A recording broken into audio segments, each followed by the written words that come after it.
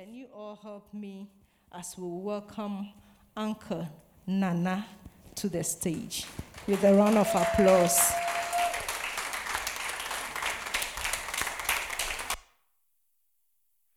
Hallelujah. Amen. You can clap better for Jesus. You can clap better for Jesus. You can clap better for Jesus. Sometimes when Chelsea scores a goal, or when you get that new movie or that new phone, there's a way you clap and shout. You want to clap and shout for Jesus wherever you are.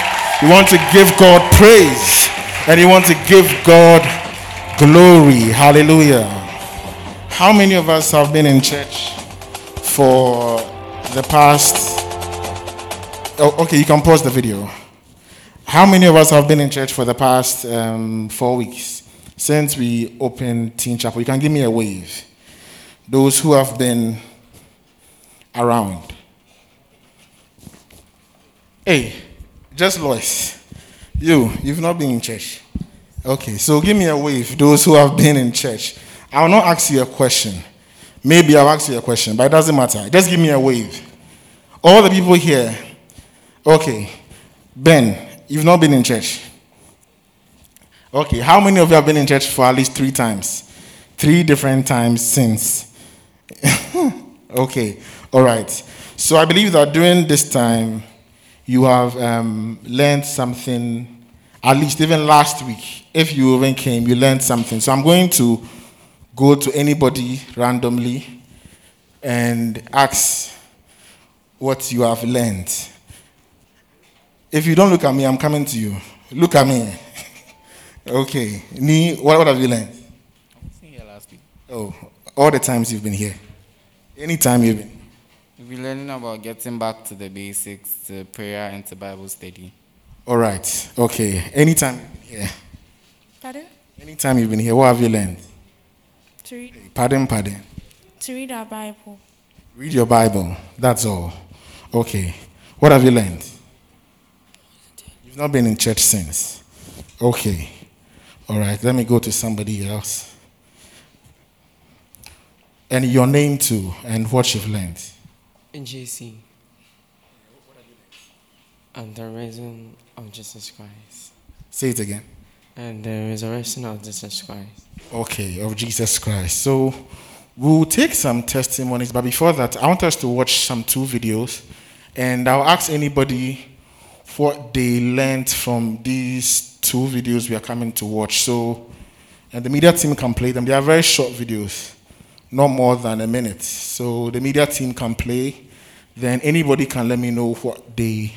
You may have seen it already. So if you have, that's good. If you haven't, so you can restart it and you can play it from the beginning.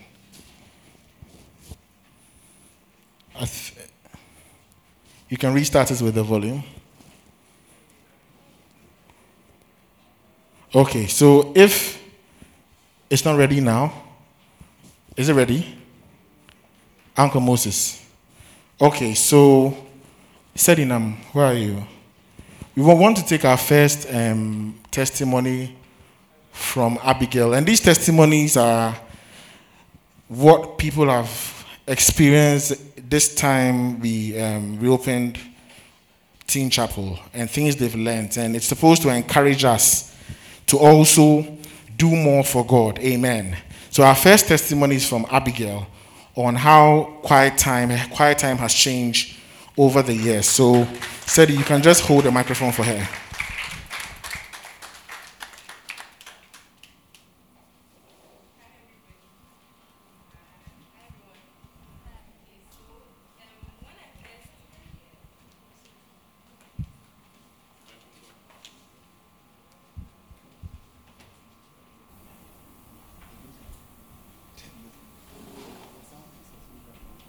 Hi, okay. Sorry. So, I want to thank all the facilitators for this opportunity to share my testimony. So, when I first came to Teen Chapel, like after children's service, I didn't know anything about devotion, about quiet time. I had no idea what it was. And then when we came, they were talking about, Uncle Bijou and all the facilitators, they were talking about devotion. I didn't really understand because I didn't know what it was. And every Sunday, they kept talking about it.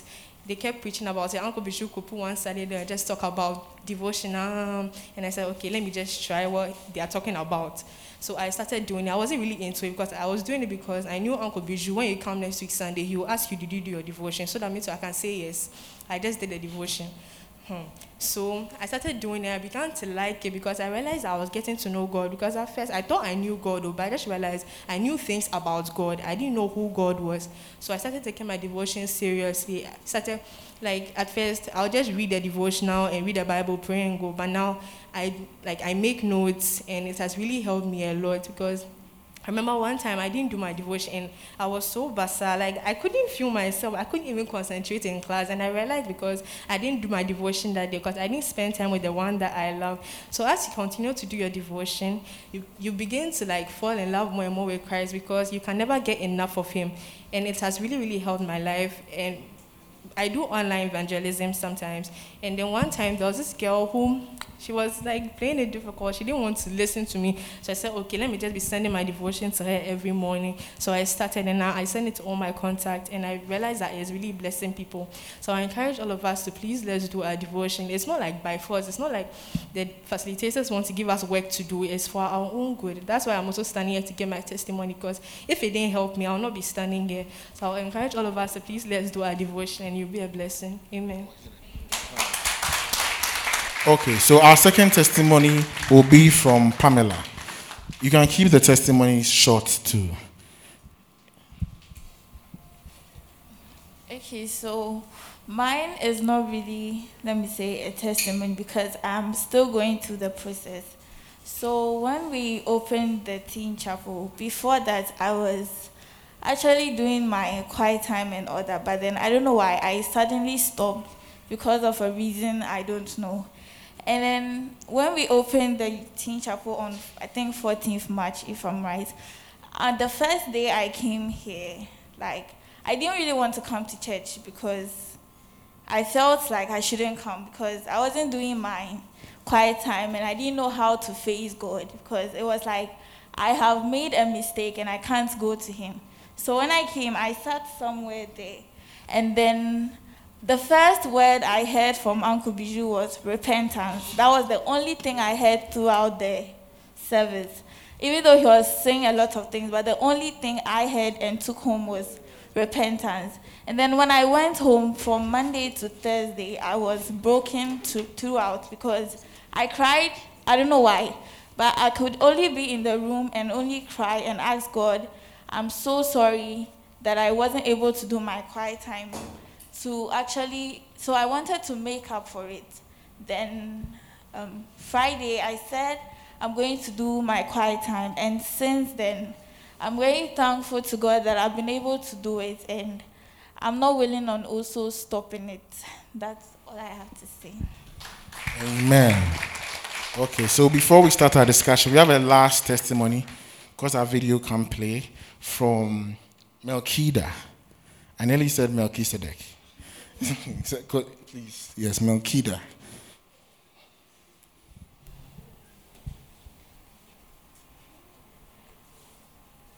Hallelujah. Okay.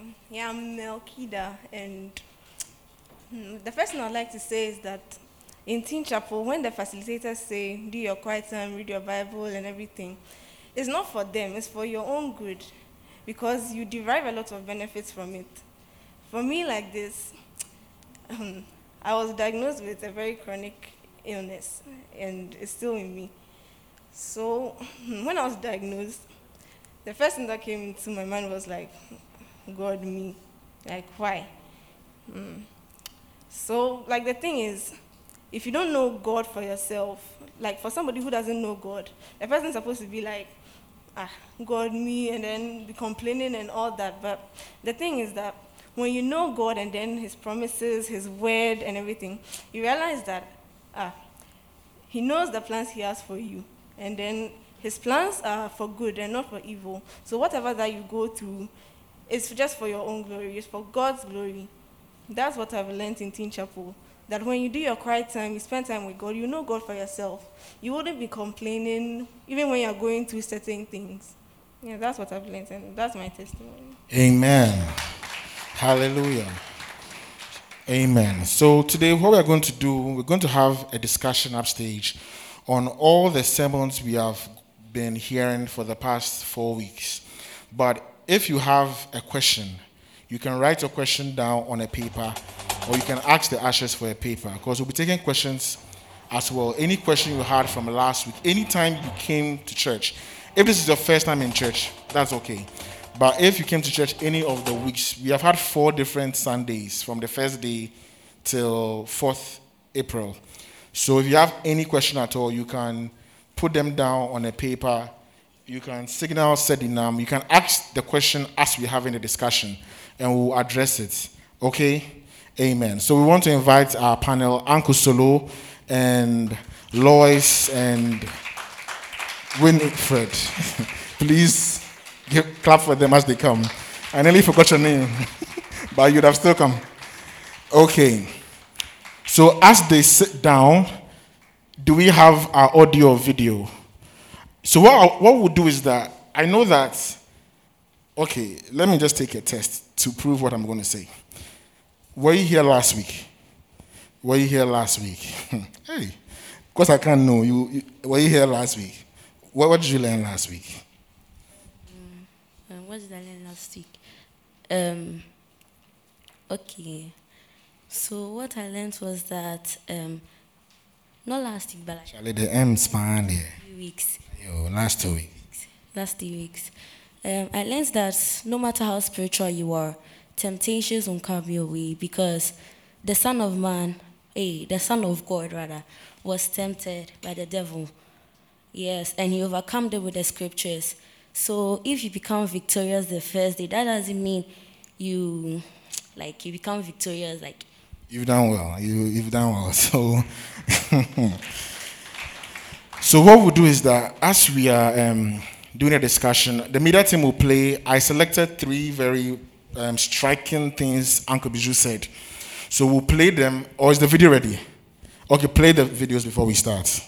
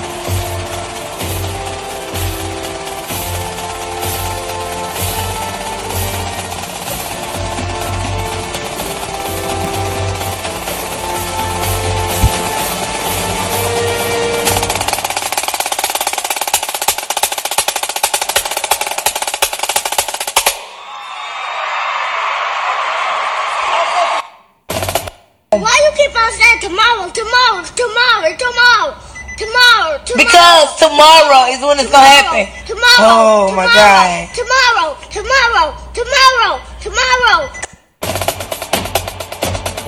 Okay. So those were our 2 videos, and as you saw, the first video was just showing how we combat the devil with the word of God. Amen. So sometimes when you are going through a problem and the devil attacks your mind or attacks you, it's the word of God that you have in you that will be able to counteract the words of the devil, okay? So anytime you have any issues, you wake up in the morning with stuff in your mind, go through the week, it's the word of God that will counteract all those as well.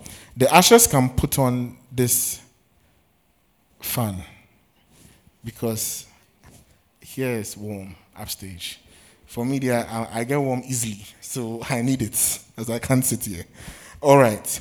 So we want the audio. The first, we're going to play 3 different audios during the discussion.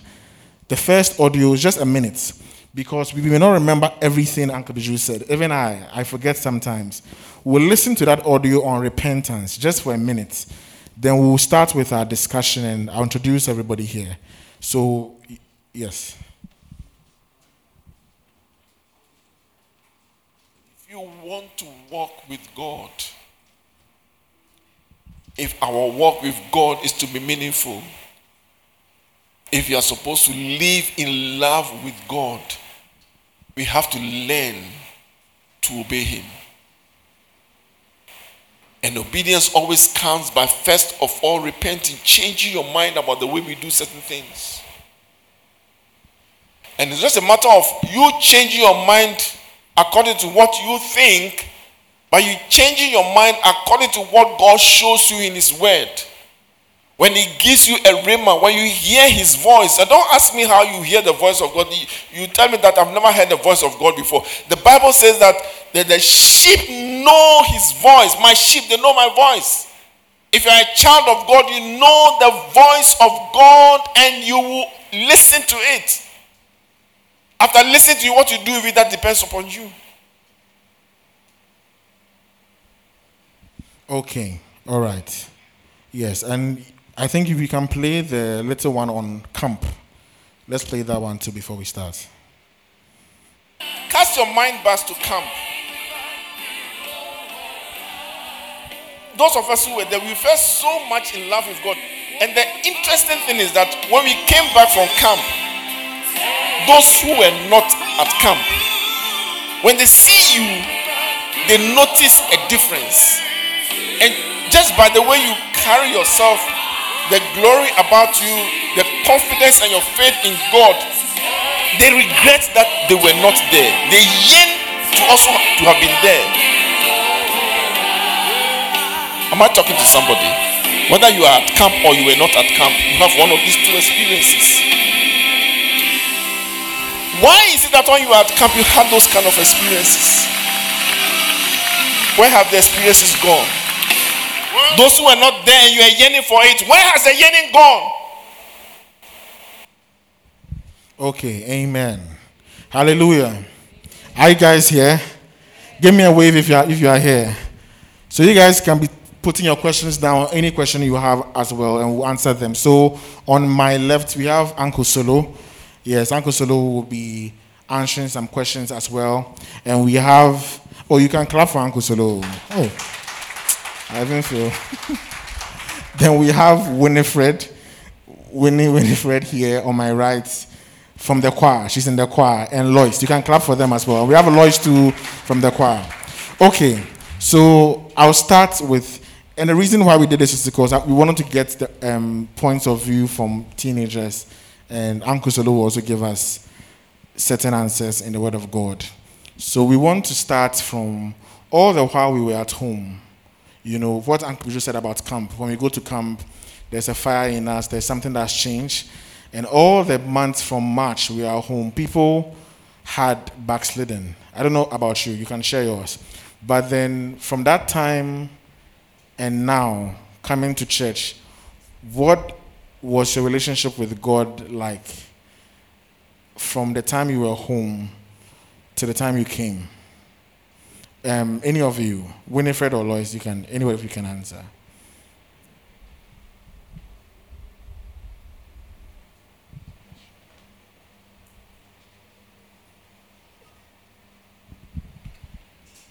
Oh, okay. Anybody can answer, yes.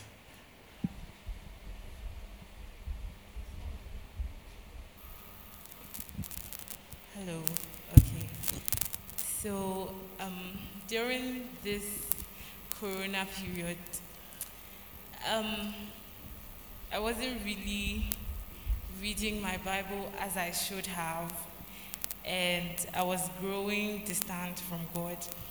But then sometimes I listen to messages or I see some videos, or I watch some movie, and then I get reignited and I get back with God. But then it was like I was going in circles. Like one time you're like, oh God, I really want to get back with you. Like I want to get everything right. And then another time you're like, oh, I'll read the Bible later. Right now I'm busy. But then we went to school for some time and then we came back. During the time I was in school, I felt empty. I don't know if any of you have felt like that before, but I felt empty and I knew the reason why. So I go back to having my quiet time, spending time with God. Sometimes, because we are in a dormitory, like friends can be distracting, like you're trying to pray, then they come and tap you, they'll be asking you silly questions. But then I was able to spend time with God in school.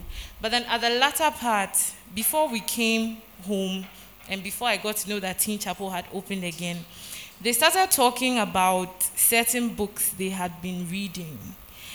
And I was listening to their conversations. And I came home, I knew I wasn't supposed to read those books. But I read a few. No? They were... What's going on? You don't have to mention the title, but They what do you were mean about werewolves and vampires. Vampires. And werewolves. Yes. And I know I wasn't supposed to read those books, but then when I came home during this vacation, that was in March, I read a few, and then my spirit felt sick. Like, I felt so basa, and I couldn't, like, when I see my Bible, I'm like, no, I can't read it. Like, I don't know how to explain it.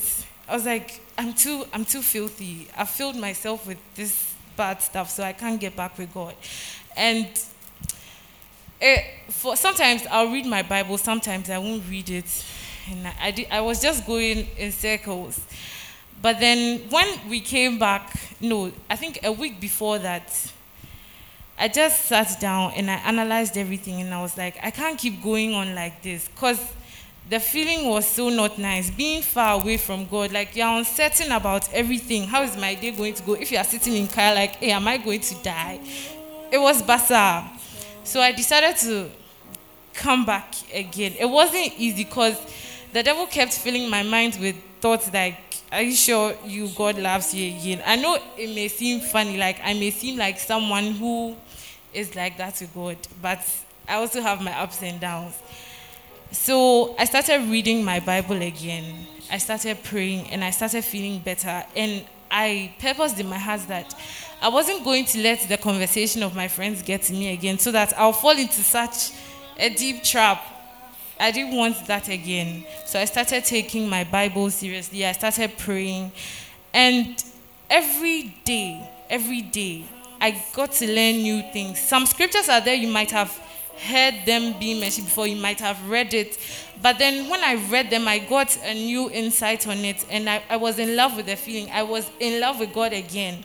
Then we came back to Teen Chapel, and then Uncle Biju started talking about going back to our first love and repentance, and I knew I was on a steady path. So it guided me to go deeper into God. And I haven't regretted. In fact, I don't want to go back to whatever I was doing before, because there's nothing nice about it. In the meantime, when I was reading the books, it was interesting and all that, but after that, you gain nothing, and your spirit just feels empty. Like that. Okay, so a question to Uncle Solo. Are there signs that we can know when we are backsliding as teenagers? What are the signs, or how can we detect that we are going back? Or normally, do we have to backslide fully before we can see or know those signs? Hello. All right, thank you for that question. I think that the Bible says that the Spirit of God in us, that is the Holy Spirit, He bears witness with our own spirit that we are the sons of God. All right. And one of the things that the Holy Spirit, if you read the book of John, that the Holy Spirit does, the Bible says that the Holy Spirit convicts the world of sin and of judgment, all right, and of righteousness. And so that is one of the things that the Holy Spirit does. And so before you fall away, before you backslide, the Holy Spirit will be hinting at your heart, will be tugging at your heart. And as she rightly said, there were indications, the Holy Spirit was giving her indications in her heart about the books that she was not supposed to read.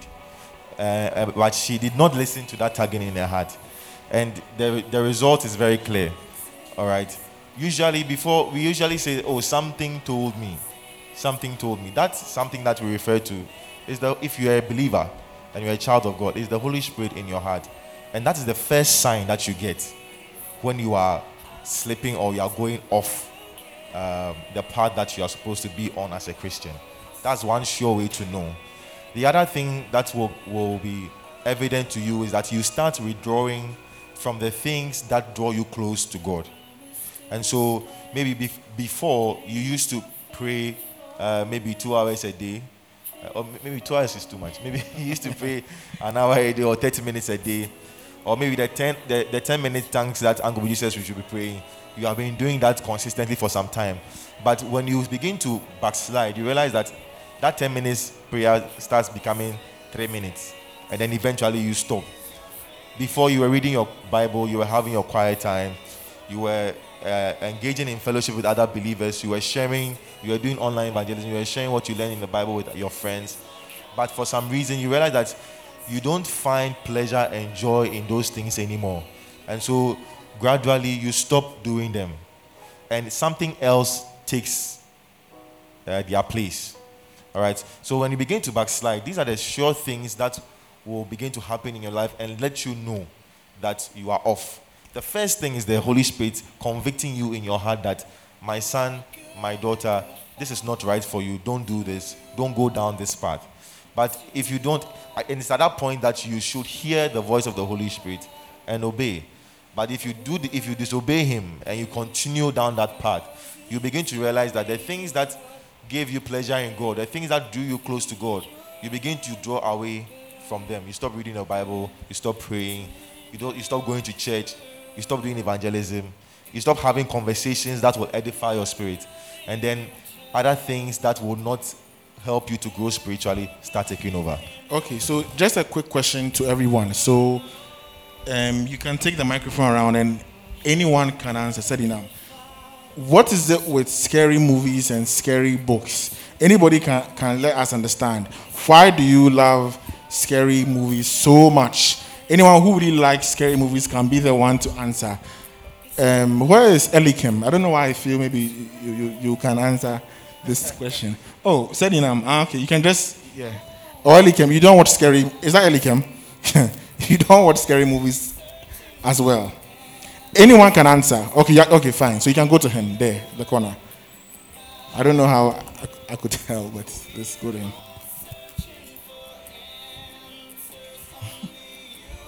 Benjamin too, yes, scary movies. They are suggesting your name. We'll come to you after. For scary movies, most of the time, scary movies and books always have some kind of suspense and give us. Okay. They give you an example, but don't just continue. They give you suspense. They give you shock. They keep you on your toes, and so you like it. Yeah. So sometimes they are exciting, but the only problem I have with it, and I stopped watching horror movies, that most of the time you feel like the thing comes to life and is haunting you. Or have you had a dream or something that scared you? Pardon? Have you been scared by one of the movies before? There are times I've watched horror movies and I can't sleep alone. Hey. Just to add something quick, okay. I used to watch scary movies or what we call horror movies some time back. But when I was a teenager, I used to watch those things. And during my time, your generation is different. The kind of scary movies you guys watch now is very scary. My time, I used to watch scary movies, and it was comedic for me. It was funny. It was funny because the things that they did in the scary movie that we call scary were so exaggerated that you don't get scared, you just laugh. You understand? Yeah. So if you saw scary movies in the 90s and the 80s, they were usually very funny. But as the years progressed in the 2000s, the kind of scary movies that are now, and I stopped when I saw that change. I stopped watching it because it was very demonic, and you could see that this is actually showing you things that are actually happening in the realms of the spirit. And if you're not careful, okay, you something, as you rightly said, you can watch and you can't sleep. The thing will be in your face throughout the night. And as you sit and you are watching, you see that your spirit is not at peace. There's a turmoil going on inside you, okay? And that is a sure sign that I shouldn't be watching this, so just stop watching it, okay? But to answer his question, just to highlight it a bit, a lot of us are interested in these kinds of movies, and in werewolves, and in vampires, and in fairies, and all of that. I also like watching those movies. Why? Why do we like watching those movies? Because we are spiritual beings. There is a certain desire for us to know about the realms of the spirit. These things when we see them, they are out of the normal. They are supernatural in quotes. And so, because of that yearning and desire, we want to see, so how does that world look like? How does it operate? It is interesting for us. We are curious. We want to know more about it. But that curiosity often leads us in a path that we shouldn't go. And that's how people get into occultism and all those kinds of things. That desire that you have in you to know about the Spirit is placed in there by God. And it is that desire to move you to know more and to desire to learn more about God and to know Him more.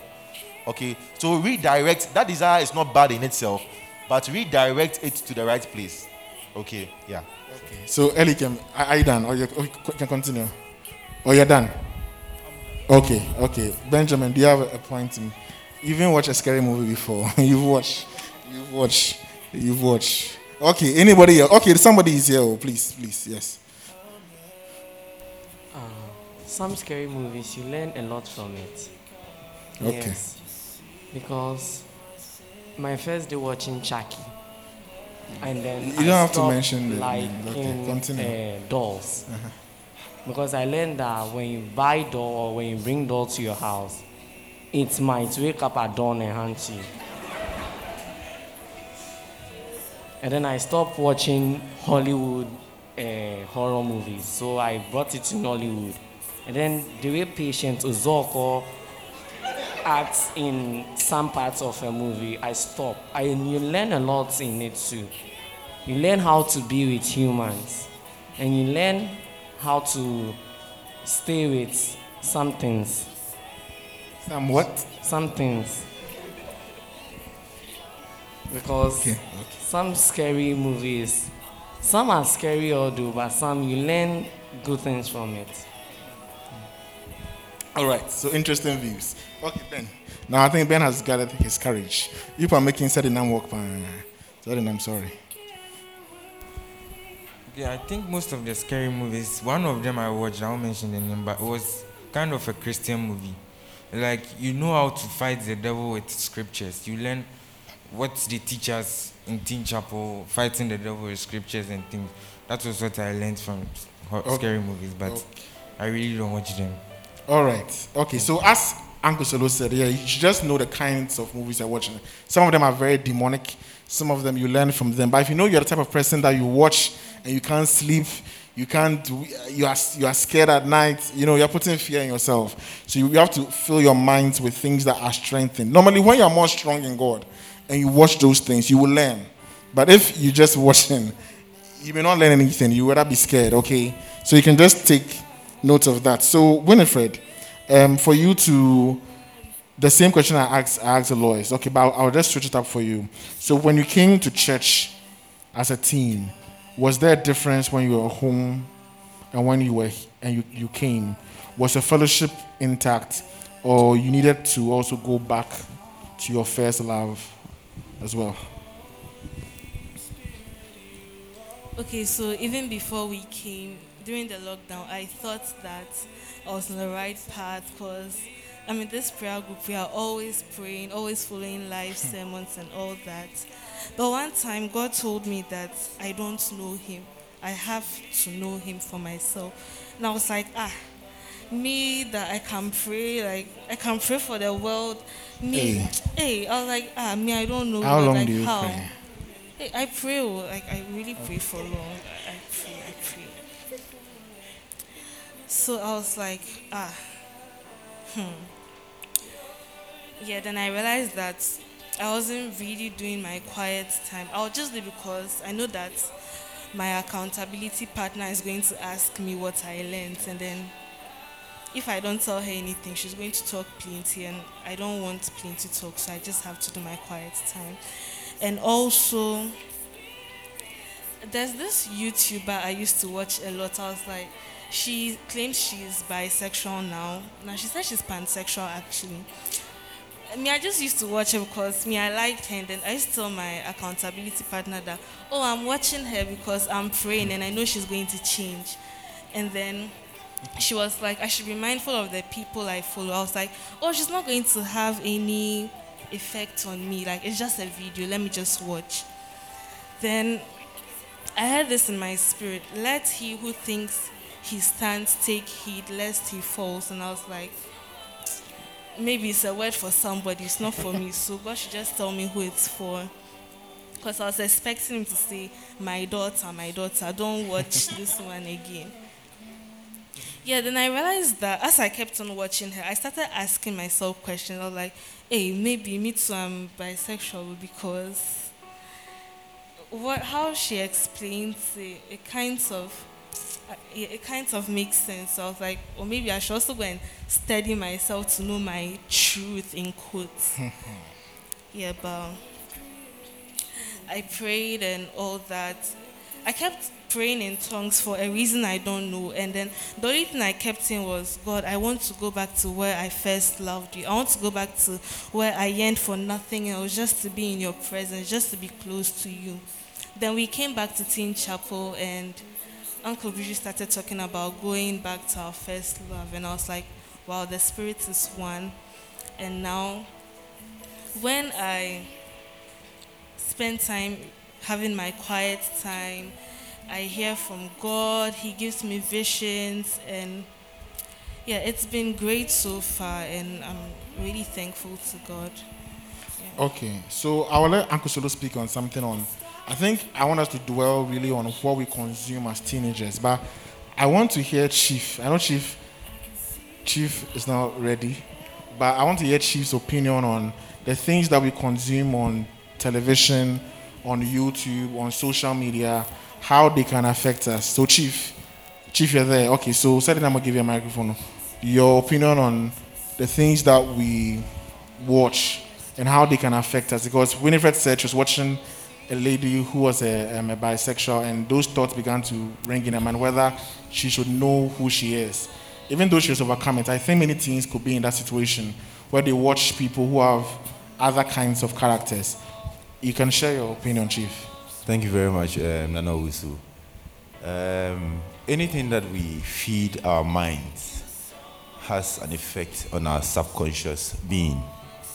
And if you look at the world today, there's a conscious agenda to indoctrinate us negatively. For example, if you have a child and let's say this is color red, and right from infancy you keep telling that child that this is color black, that child will grow up knowing that very thing as color black. So as a youth, we need to be very careful what we feed our minds with. You may not see the effect instantly, but gradually over time, you realize that you tend to believe what you are seeing and what you are watching, and you sort of take an entrenched position because it's an agenda, and you realize that they show it to you in different forms and it takes different shapes as well. So all across board, for example, even in the cartoons you are watching, in the music videos that you are watching, even in sports. So it cuts across board. Now, even if you realize in our world today, there are certain things that we see it as normal. Previously, we were not seeing those things as normal when we were growing up as kids. So you must be very conscious of what you feed your mind, what you watch, because at the end of the day, it's going to affect you. And by the time you realize, it will be too late. It will be too late. Now you meet people and they even think that Christianity is just a scam. They don't see anything wrong in not going to church. I met a youth last week. Somebody I met, I think about 5 years ago, he used to be very active in the things of God. Because when he saw me, he remembered me that, we met at VLC some time ago. So I was trying to engage him in a conversation. Then he told me he stopped going to church because he doesn't see the point in going to church. So I think it's one of the things, especially social media, we need to really, really, really be mindful of what we are watching out there. For example, now it's very normal for people to say they date older men, they date married men. You hear the celebrities saying it. You see Sandra Ankobia sitting on the new Porsche 2021. And you ask some of them, what work are they doing? Where are they getting the money from? It is normal. Pimping is normal, So for me, I think as Christians, we must be very, very mindful of where we want to go. When you know where you are going, you don't engage yourself in other. Everybody has a destination. Everybody has a goal. Everybody has a target. So we need to ask ourselves, where are we going? Where do we intend to get to? For example, if I'm going to Tamale, I know the car I'll go and sit in. I'm going to sit in a car that is going to Kuforidia. So you may see someone doing something, but you must ask yourself, where is that person going to? And where am I also going to? So let's feed ourselves with positive content. Unfortunately, we don't have a lot of godly things out there. Now, if you want to find good content, it's very difficult to come by.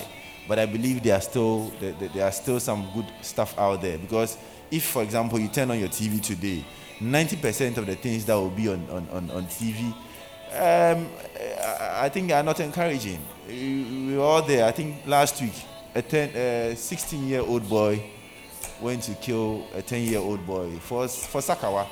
And there's been a lot of media discussion that some of the actions of these teenagers are as a result of what they watch on TV. Because if you turn on your TV now, about 90% of the station, they are showing money doublets and instant money and, so many things. So I think let's be mindful of what we watch. Okay, so do you have anything to say on the content we watch? Yeah, so the little I'll add, Uncle Chief Nana has said a lot. But the little I'll add is that a lot of the times, these things that we watch, okay, well, one man said, I've forgotten who, but I said, if you want to tell a lie effectively, I'm not saying go and do this, but if you want to tell a lie effectively, mix it with truth. Okay, when Winnie was speaking, she said, it made sense, the things that the person was saying. And that is how the devil gets to us. And Uncle Buju, last week when he was preaching, made mention, on the first day that he was preaching about repentance, made mention of it, that in the Garden of Eden, when the devil came to tempt Eve, he did not come saying that going against God's direction or instruction and in telling Eve. Okay, but he rather twisted what God had said. So he asked him, did God really say you should not eat of any tree in the garden? All right. So sometimes when the devil is speaking to us, okay, there is some truth in what he is saying. When the devil was tempting Jesus Christ and he took him upon the highest point on the temple and asked him to jump, he quoted a scripture to him and said that the Bible says that I'll cause my angels to bear you up in their arms, lest you strike your feet against a stone. It is scripture. It was not a lie that the devil spoke. But the Lord knew that he had taken that scripture out of context and was using it at that point against him. So a lot of the times we hear some things and they sound right, they sound true, but there is a lot of deception behind it. And that so you must be very careful about the things that you consume. And as Uncle Nana said, if the more you consume the things that you are consuming, it becomes you. Okay. It says out of the abundance of the heart of a man, okay, it flows out. That's what is in your heart in abundance will manifest. And so if you are filling your heart with things that will not glorify God, with things that will take you away from God, eventually that is what is going to happen. You will move away from God. Okay, so let's be very mindful of these things. Okay, Sedinam. Yes, I have a question. Can I ask it? Okay, yes. Yes, it's based on what the scripture Uncle So was just talking about. My question is about taking the Bible literally, right? Like, are there certain scriptures that you can't take literally and can't take literally, or all of them you have to view them with a different level of understanding? Okay, I will say something before. It depends on the scripture you are reading. There are some scriptures you have to look at the context of the scripture. There's scriptures, it is a literal meaning, and there are some that you can't translate in that way because the context in which it was spoken or the meaning derived at that particular point is very different from what we are seeing now. Even though God can give you a personal revelation of the scripture that will apply to you, the Holy Spirit has to guide you, because you can read a verse and sometimes the devil, that's what people do in the world. They misconstrue verses to suit themselves. because they want to take an action. So if they go and say, okay, David married many wives, I can go and marry many wives. You see, they take stories in the Bible that would suit them. This person took wine, I can take alcohol. That's not how to interpret the Bible. So there are different contexts or different times or dates that these events happened. And you have to understand how it applies best to you in this current situation. So you can add. Yes, thank you, Dana. The little I'll add to that is that you must be aware that the Bible that contains 66 books, right, was written by different authors, okay, and with different styles. And so the whole Bible is not the same. The way it is written and the style in which it's written is not the same. Nonetheless, it conveys the same message. All right, so in the Bible, we have what we call narratives. These are stories you find in the Bible. So the narrative form of writing, it seeks to tell you stories. So you find Samson and who? Delilah. You see David and Goliath. You see who else? The other stories, the Bible, Noah. So those are stories that you read. All right. Then you have the prophetic writings. Okay, these are prophecies that the prophets of God of old would speak concerning the people of Israel and concerning what will happen in the future. All right, so they have those prophetic writings. And then there are the poetic writings of the Bible. All right, when you read the Psalms and then the Songs of Solomon, these are poetic writings of the Bible. And you need to understand that each of these styles of writing must be interpreted differently. Okay, and so you don't take one way of interpreting the Bible. And there are also meditative styles of writings of Scripture. For some of them, you need to sit down and meditate on what you have read to get an understanding of what the Scripture is trying to tell you. Okay, so with this in mind, when you enter into the Word of God and you are reading it, you know that, okay, am I reading a prophetic writing? Am I reading a poetic writing? How do I interpret this thing that I'm seeing? Okay, and always you must situate the Word of God in the proper context. A lot of the time, we don't understand, or we misinterpret the Word of God because we take it out of what context. And so when somebody quotes something to you and says that the Word of God says this, the Word of God says that, you must ask them, in what context was this said? All right, and how does it relate to me today? And that is why we encourage you that even when you hear the Word of God, you hear pastors preaching, whether on radio or here in Teen Chapel, go back, go and visit the scriptures that were used. Read the whole chapter. Maybe we quoted a verse or two. Go and read the whole chapter, the chapter before, the chapter after, so that you will understand in the situation in which this scripture was first mentioned or said, so that you understand what it means. So that tomorrow, if somebody comes to tell you that Paul said to Timothy, take some small wine for your sickness, then and so because Paul said that, so you know that, oh, it's a guarantee. When I'm not feeling fine, I can take some wine. No. So read the scripture and place it in the proper context. Okay. Yeah. Okay. So we want to move into our sermons because of time. So our first sermon was on repentance. So I'm going to ask the question all around, and so to give us a final answer, what repentance means from our sermons from the first Sunday. What does repentance mean to you when you repent? So Winifred, Lois, you can all answer as well. Or Lois, you can start. Anybody can start, please. What does it mean to you, repentance?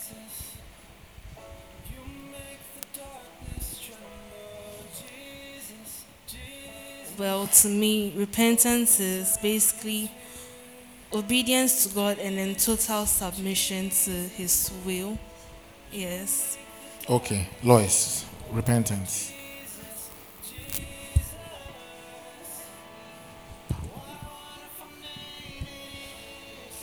Repentance, to me, repentance is a renewal of your mind towards like the Word of God. Like you change from the old way of doing things. Yeah. Okay, so anyone in the congregation, what is repentance? What does repentance mean? Anyone at all? Or should I come? I'm coming. Or I think we should go. I should come. I should go. Hey, what is repentance? Anyone? You're looking at me, Pan. What is repentance? Total surrender. Surrender to God. Okay. What is repentance? Repentance is the act of accepting one's guilt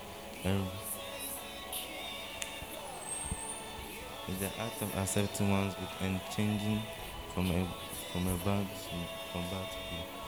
I can hear you. To change from the way you do things to a new level. Okay. So too, what's the definition of repentance to you as well? All right, so repentance is a turning away or a change of your mindset or an attitude that you previously had about something. And so if before you like to eat ice cream a lot and you say that I have repented from eating ice cream, what that means is that you have stopped eating ice cream. It's a total, somebody will say it's a total 180-10 from what you were doing before or the mindset that you had before. So if I was facing this way and I said I have repented, I turn and I face this way.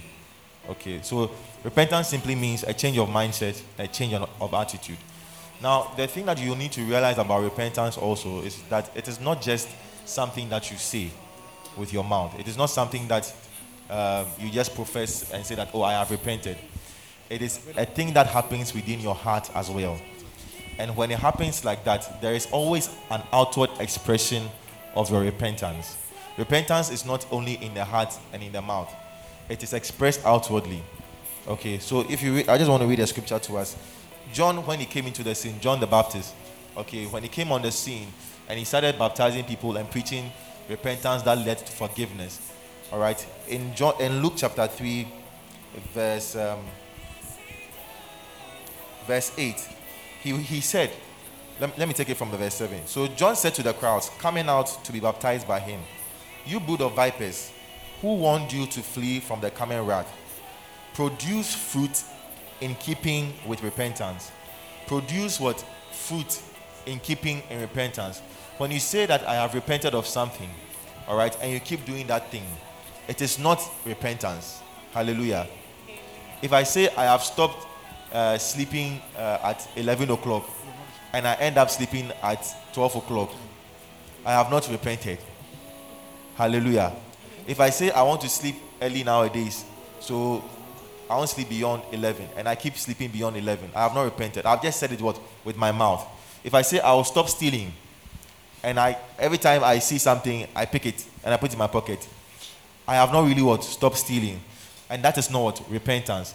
So John was saying that you must produce fruit in keeping with repentance. The thing that you say you have repented from, we must see an outward manifestation of that decision that has taken place in your heart. Okay, and that is when we can say that you have truly repented. So that is what repentance really means. And just to add a little, I want to cite a lot of the things I will say in scripture. So if you read the same Luke chapter 3, if you read a little further down, all right, the people asked him, the crowd asked him, "What should we do then?" John answered, "Anyone who has 2 shirts should share with the one who has none, and anyone who has food should do the same." Then we see even tax collectors came to be baptized. "Teacher," they asked, "what shall we do?" "Don't collect any more than you are required to," he told them. Then some soldiers asked him, "What should we do?" And he replied, "Don't extort money and don't accuse people falsely, to be content with your pay." Amen. I hope you are seeing what I'm saying. So there are specific things. When you say I have repented, what are you repenting from? And what actions are you undertaking or manifesting or showing to make us realize that indeed you have repented? Okay, so it's a changing of your mind, it's a changing of your attitude, it's a changing of the path on which you were before to go the other way. All right. Okay, amen. Let's listen to something Uncle Bijou said on repentance.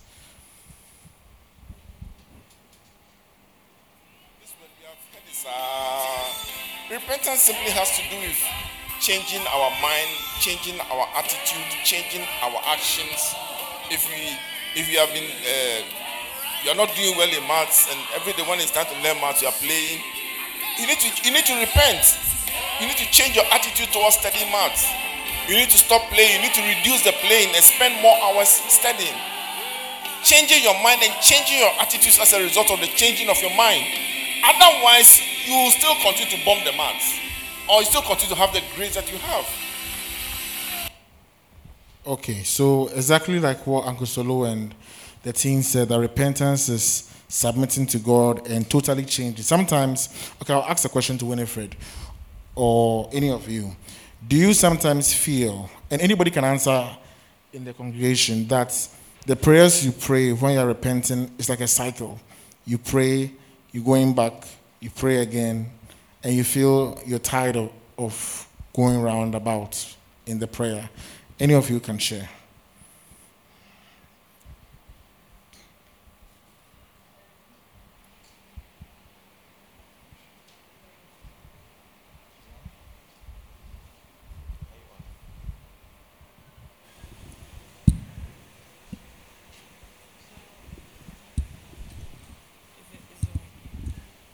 Well, yes, sometimes. Like, sorry. Like, sometimes it's like you're right with God, then you do something and then it's like you have to come back and repent. And it's like a cycle that I get tired of. Like, can't I just get it right once and for all? With like, there's no need to go and come back and go and come back and go and come back again. That's how I see it. Yeah. Okay, and Winifred, do you face that same issue?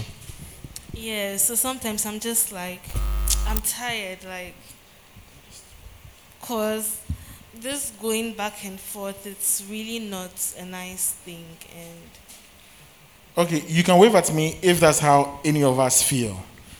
Do we feel that way? Okay, there are two questions.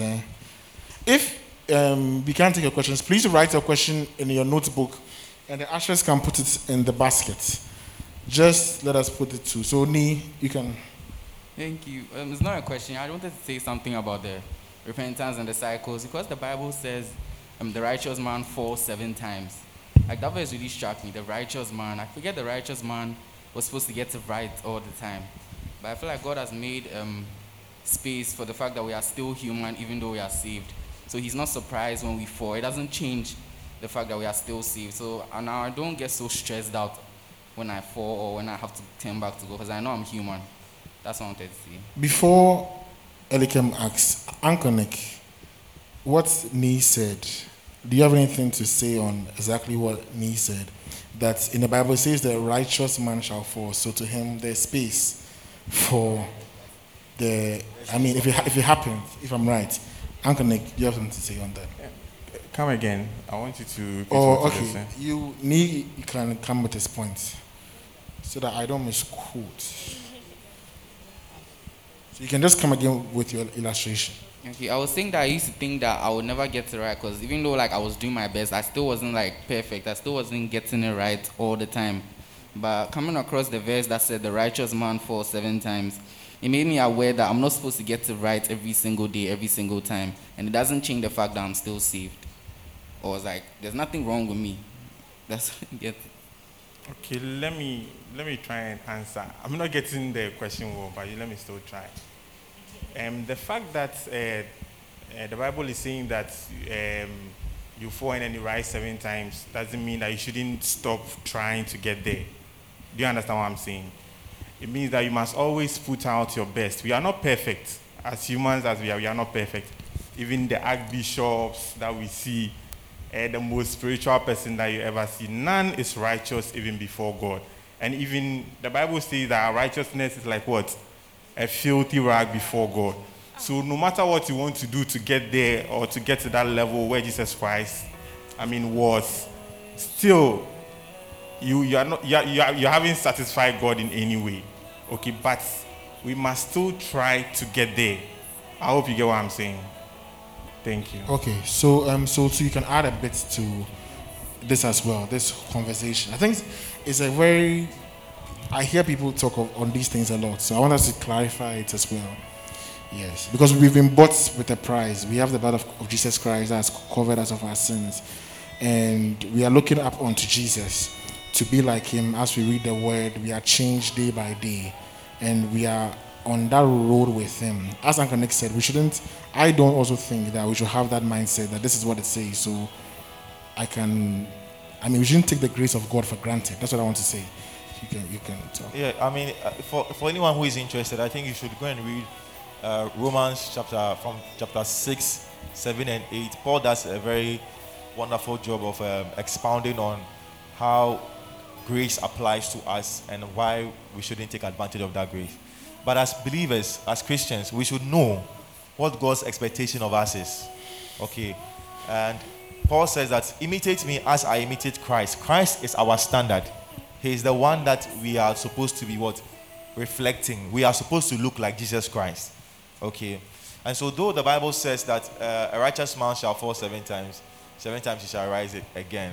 That statement is not a statement of, of validation for your falling. All right? This, again, when you read the scriptures, you need to understand the context in which it's written and what the intent of the scripture is. That scripture is there as a form of encouragement, so that when you fall, all right, you are not going to stay in your falling state. All right. The Bible warns that anyone that is standing, you should take heed lest he falls. But Bible says if you fall, don't stay there. Rise up. That is the word of encouragement. Don't see it rather as, oh, I'm a righteous man, and so the Bible says that if a righteous man falls, so I'm expected to fall, then I rise again. That shouldn't be your mindset. All right. If you read in 1 John chapter 2, from verse 1, it says that, my dear children, I write this to you so that you will not sin. So that you will not sin. But if anybody does sin, we have an advocate with the Father, Jesus Christ, the righteous one.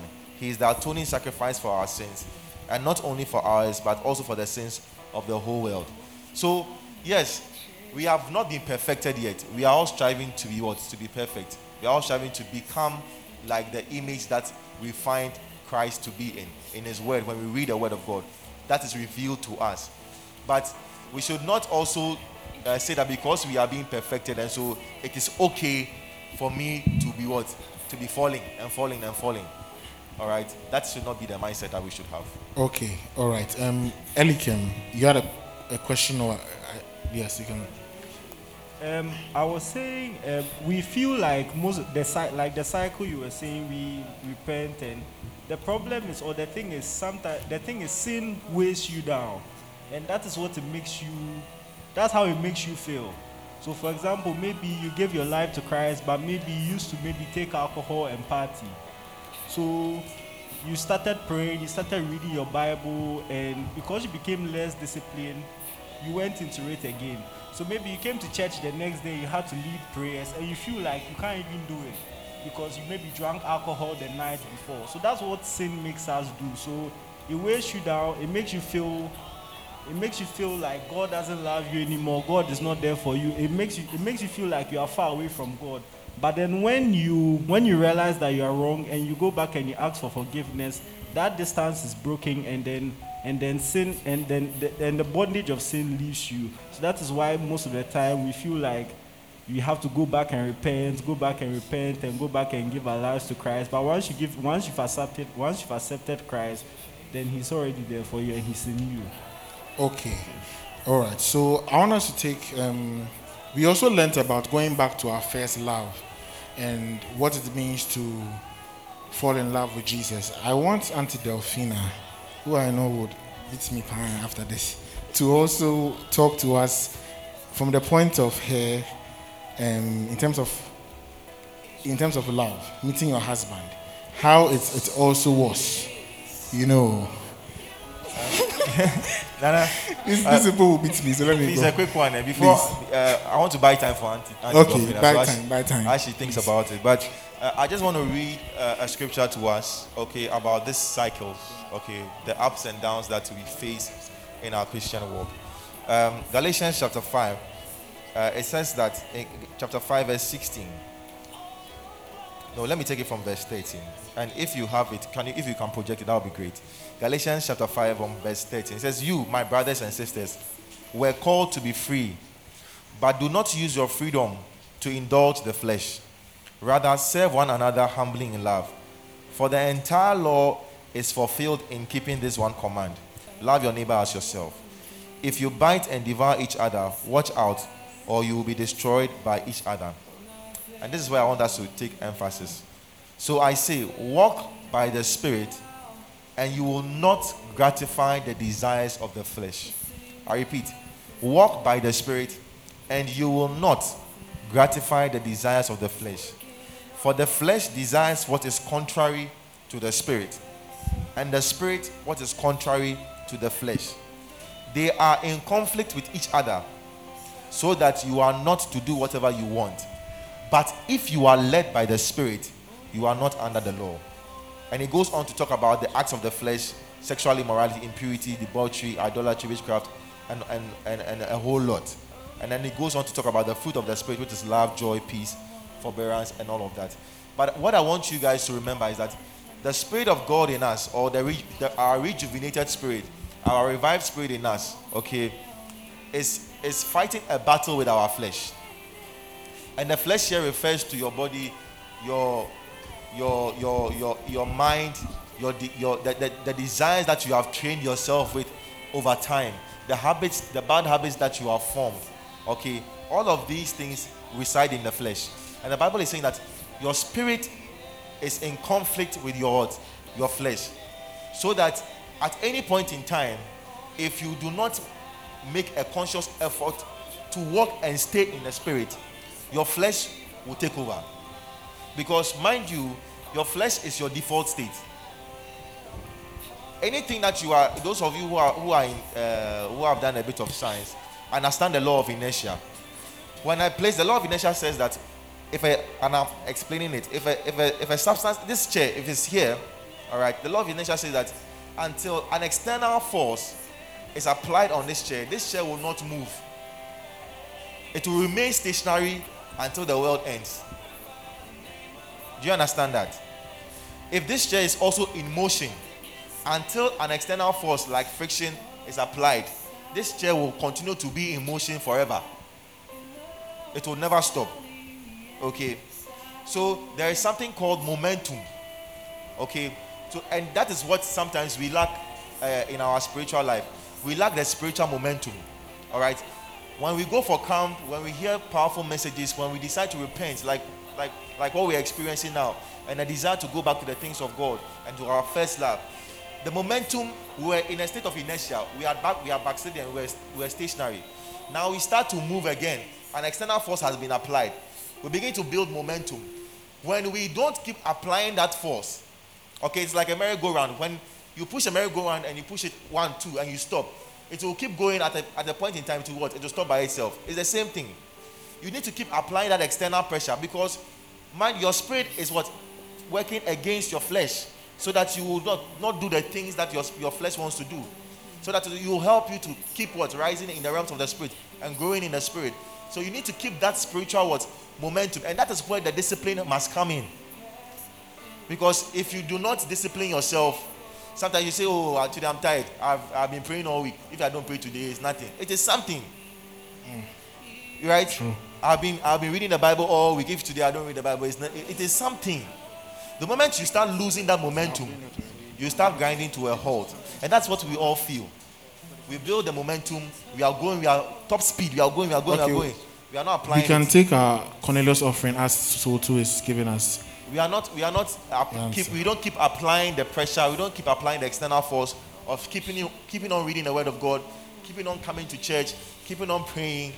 Then gradually the momentum starts coming down, and then we come to a stop. Then when we become stationary again, that's when we realize that I was moving at top speed, but now there's like I'm not moving anymore. And that's when you realize that I have to come back again. Then you start the whole process again. I hope you are getting what I'm saying. So in order for you to come out of that cycle, you need to be aware that you always constantly must be applying that external force. All right? The external force includes the things that you do to build your spirit. Praying in tongues, reading the Word of God, sharing fellowship with other believers, evangelizing, sharing your faith.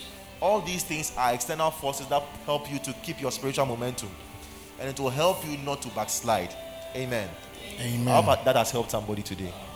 I hope we've learned something from that. So as we are taking our offering, does Auntie Delphina now have a little thing to share? Oh, if you beat me, cry. You beat me. So tell you now, I'm going to give it.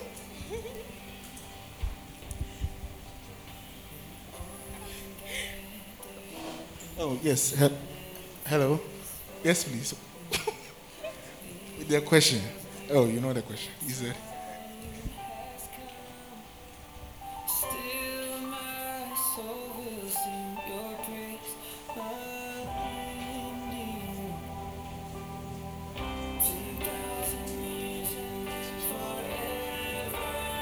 Okay, so Uncle Nana wants me to share something in relation to myself and Uncle Nicholas. So, as you are all aware, or those who are not aware, Uncle Nicholas is my beloved husband. And I love him very much. But you see, the kind of love I have for him or he has for me cannot surpass the love that God has for me, or God has for him, or God has for any of us here. When you love somebody, you always want the best for the person. You always don't want to hurt the person. Once in a while, we argue here and there, we have misunderstanding. But the love that God has for us, even if we go very far away from him, he still loves us. Because the Bible says that while we were yet sinners, Christ did what? Christ came to die for us. I appreciated the love of God so much when I read the book of Leviticus. I don't know how many of you have read it, but if you have time, you should read it. You see that in those days, when the people have to ask for forgiveness of sins, the kind of sacrifices they have to do, a sheep without blemish, sometimes it's a bird offering, grain offering, and all of that. And one part that really struck me was when they said that if the priest goes inside and he doesn't do the sacrifice, then your sins will not be forgiven. And so if I have been able to get that lamb without blemish, and of course you can imagine how many lamb you get that are without blemish, and the priest doesn't sacrifice properly, then your sin will not be forgiven. But Jesus Christ came to die on the cross for you and I, that we might be saved. And we don't have to provide any lamb, we don't have to provide any sheep, nothing. You can imagine during the day the number of sins you commit. If you have to provide a lamb for each and every sin that you commit, I'm sure some people will even say that, okay, I'll just give my life over, because I don't know how many. Yes, because you can imagine if maybe your parents even commit 5 a day, your siblings commit 5 a day, you yourself commit 5 a day, and all of you have to provide. By the end of the day, you have to provide about 40 sheep the following day. Calculate it for 365 days. But this is the sacrifice that Jesus Christ came to do for us. He came to die on the cross for us, even though he knew that we were sinners. And when you sin and you go back, he asks for forgiveness of sins. He's able to forgive you. And so that should be at the back of your mind, and understand that God's love surpasses anything you can ever imagine. That he loves you so much, no matter what. No matter the kind of sin that you think that you have found yourself in, God's love is able to reach you. And so don't let the devil deceive you and say that as for this sin, God cannot forgive. As for this sin, God cannot forgive. And don't also think that one sin is greater than the other. All sin is sin. Once you commit the sin, just accept that you have committed a sin and ask God for forgiveness. He's able to forgive you. The devil will deceive you and say that, oh, yesterday you asked for forgiveness, today you are doing it again. God will not be happy with you. No. Even if it's 1,000 times you sin in a day, go back to God and ask for forgiveness, because his love never ceases. Amen. Amen. And yes, clap, please. So for those who are also having other girlfriends or boyfriends, all the things that you do every morning, calling and whatever you have done, or texting, is the same kind of energy we should put in God, and more. Not even the same, as she said, that you can't compare that to what God has done for us. Because we are getting to the ending part, I think I'll take something from Soul 2, yes, then we'll just take a few questions too. Then we are going to continue next week, because we have other sermons to capture from going back to the basics. Going back to your first love and being led by God's voice. So two can talk, then we take a question. If you have any other question, you can write it down. Next week, we'll address them. All right, so quickly, I'll just share quickly. I've been impressed to share this with you guys. I think that when we're asking the questions about how what you heard and during the services, somebody was sharing that it was hard for them to go back to God, and then when they came to church, they heard a message and they were broken throughout the week. And I think that it is similar to most of us. When we commit certain sins, we feel, and I think Lois even mentioned, we feel unworthy of God's presence. We feel unworthy of engaging with God, of praying to God, of talking to Him. We feel like the Lord doesn't love us as much as He should because we have sinned and He is not happy with us. That mindset is an erroneous mindset. It is in error. God's love for you and for me is not dependent on the things that you do. When you sin or you don't sin, God still loves you the same. And in fact, when you are in your mess, that is when God wants you to even draw closer to Him. I was sharing yesterday, for those of us who are at church workers meeting, that I think that my son has vomited on me like 2 or 3 times. But when he does that, I don't let go of him. I hold him tighter because I know that he is not well. Okay? I hope you understand what I'm saying. That is not the time that God wants to let you go and say that, oh, you have done a bad thing. Don't come near me. Yes, it is true that God doesn't like sin. But the scripture I just read to you guys in 1 John chapter 2, it says that I do not write these things to you that you will sin. But if you sin, there is an advocate with the Father, the man Jesus Christ, the righteous. Okay, He is interceding on your behalf. His blood is able to make atonement for your sin. So that blood washes away our sin. And so don't walk away from God. In fact, some of you don't even walk, you run away. Don't run away from God. When you are messing up, that is when you should draw closer to God. And I just want to share something quickly that happened to a certain rapper during the week. How many of us know DMX? DMX is a rapper, right? A hip-hop artist. And he passed during the week. This guy was somebody who was struggling with drug abuse. Okay? And even though he was struggling with it, all right, I think that along the line, he came to know Christ. And if you listen to some of the prayers that he prays, okay, he acknowledges that he is in a mess. But he's saying that, Lord, I know I'm in a mess, but you are the only one that can help me. Okay? And so he was drawing closer and closer to God, even in his mess. He didn't say, oh, I am a drug addict, and so, God, I can't come near you. No, that is not what God wants. God wants a relationship with you. He wants you to draw closer to Him. And it is in that drawing closer that all those things will begin to fall off you if you stay in His presence. So for somebody who is here, you have been bashing yourself. You are saying that, oh, I can't come into the presence of God. My sins are too great. When I come, I pray to God for forgiveness for the same sin over and over and over again. God doesn't care. You can pray about 1,000 times. He still loves you the same. Don't listen to the lie of the enemy and say that, okay, I am not worthy to be in your presence, Lord. I won't come to church. The moment you start doing that, you draw away from God. And the Bible makes us understand when you are alone, that is when the devil will strike. He's going about like a roaring lion, seeking whom you may devour. And when you are not part of the flock, you are easy prey for the devil. Hallelujah. So somebody, let's be encouraged in this. God loves us regardless of our sin. It doesn't matter. Even if you have gone to kill somebody, God still loves you. And He wants you to repent and come to Him. Do you understand? So let's not bash ourselves. Let's not live in a state of constant guilt and condemnation. All right? God loves us. Amen. Amen. Okay. Sedinam, how many questions do you have? 1. Okay, you can read it, and anyone on the panel can answer the question.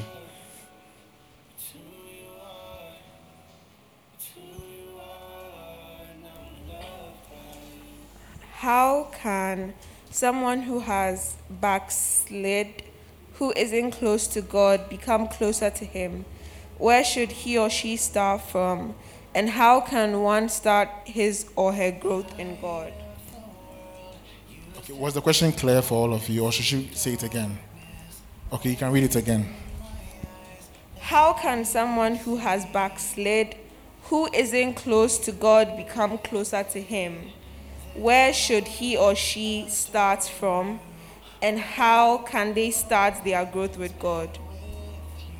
Okay.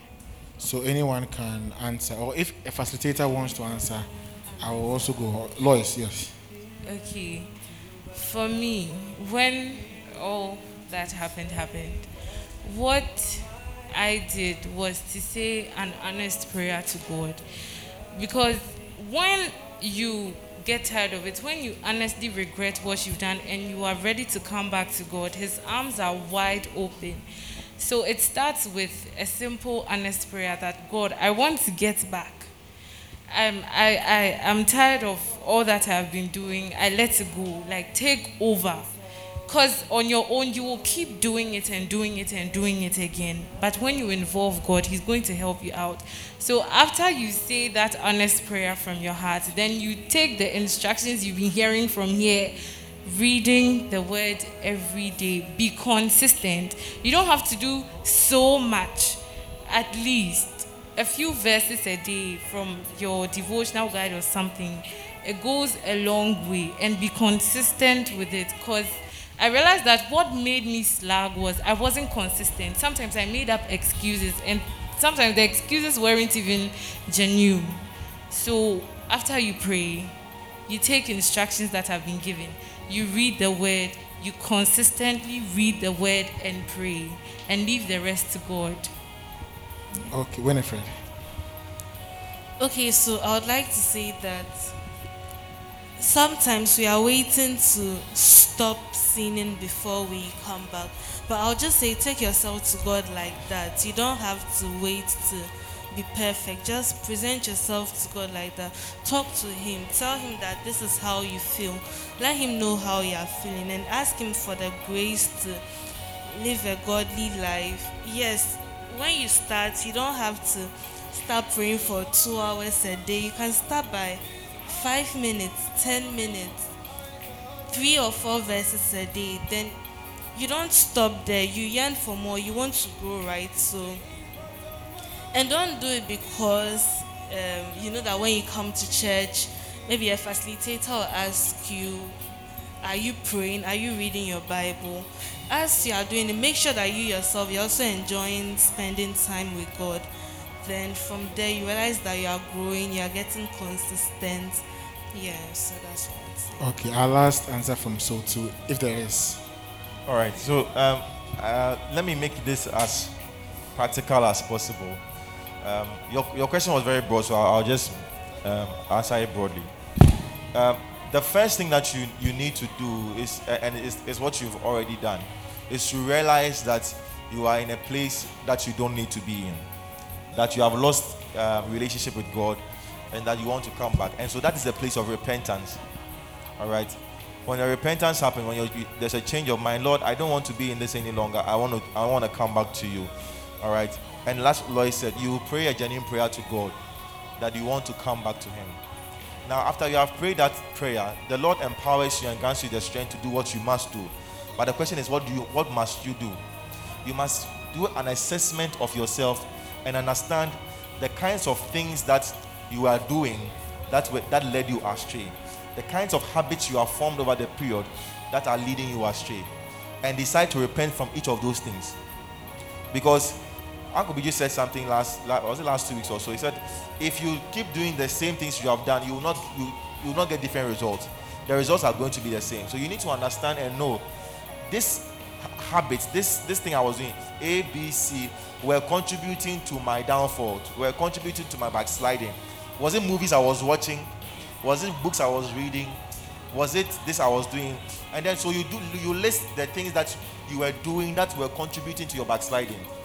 Then you list the things that you were not doing that contributed to your backsliding. So what were you not doing? Were you not reading the word? Were you not praying? Were you not sharing? Were you not evangelizing? List those things. Okay. And once you see it clearly in your eyes, you can have a plan.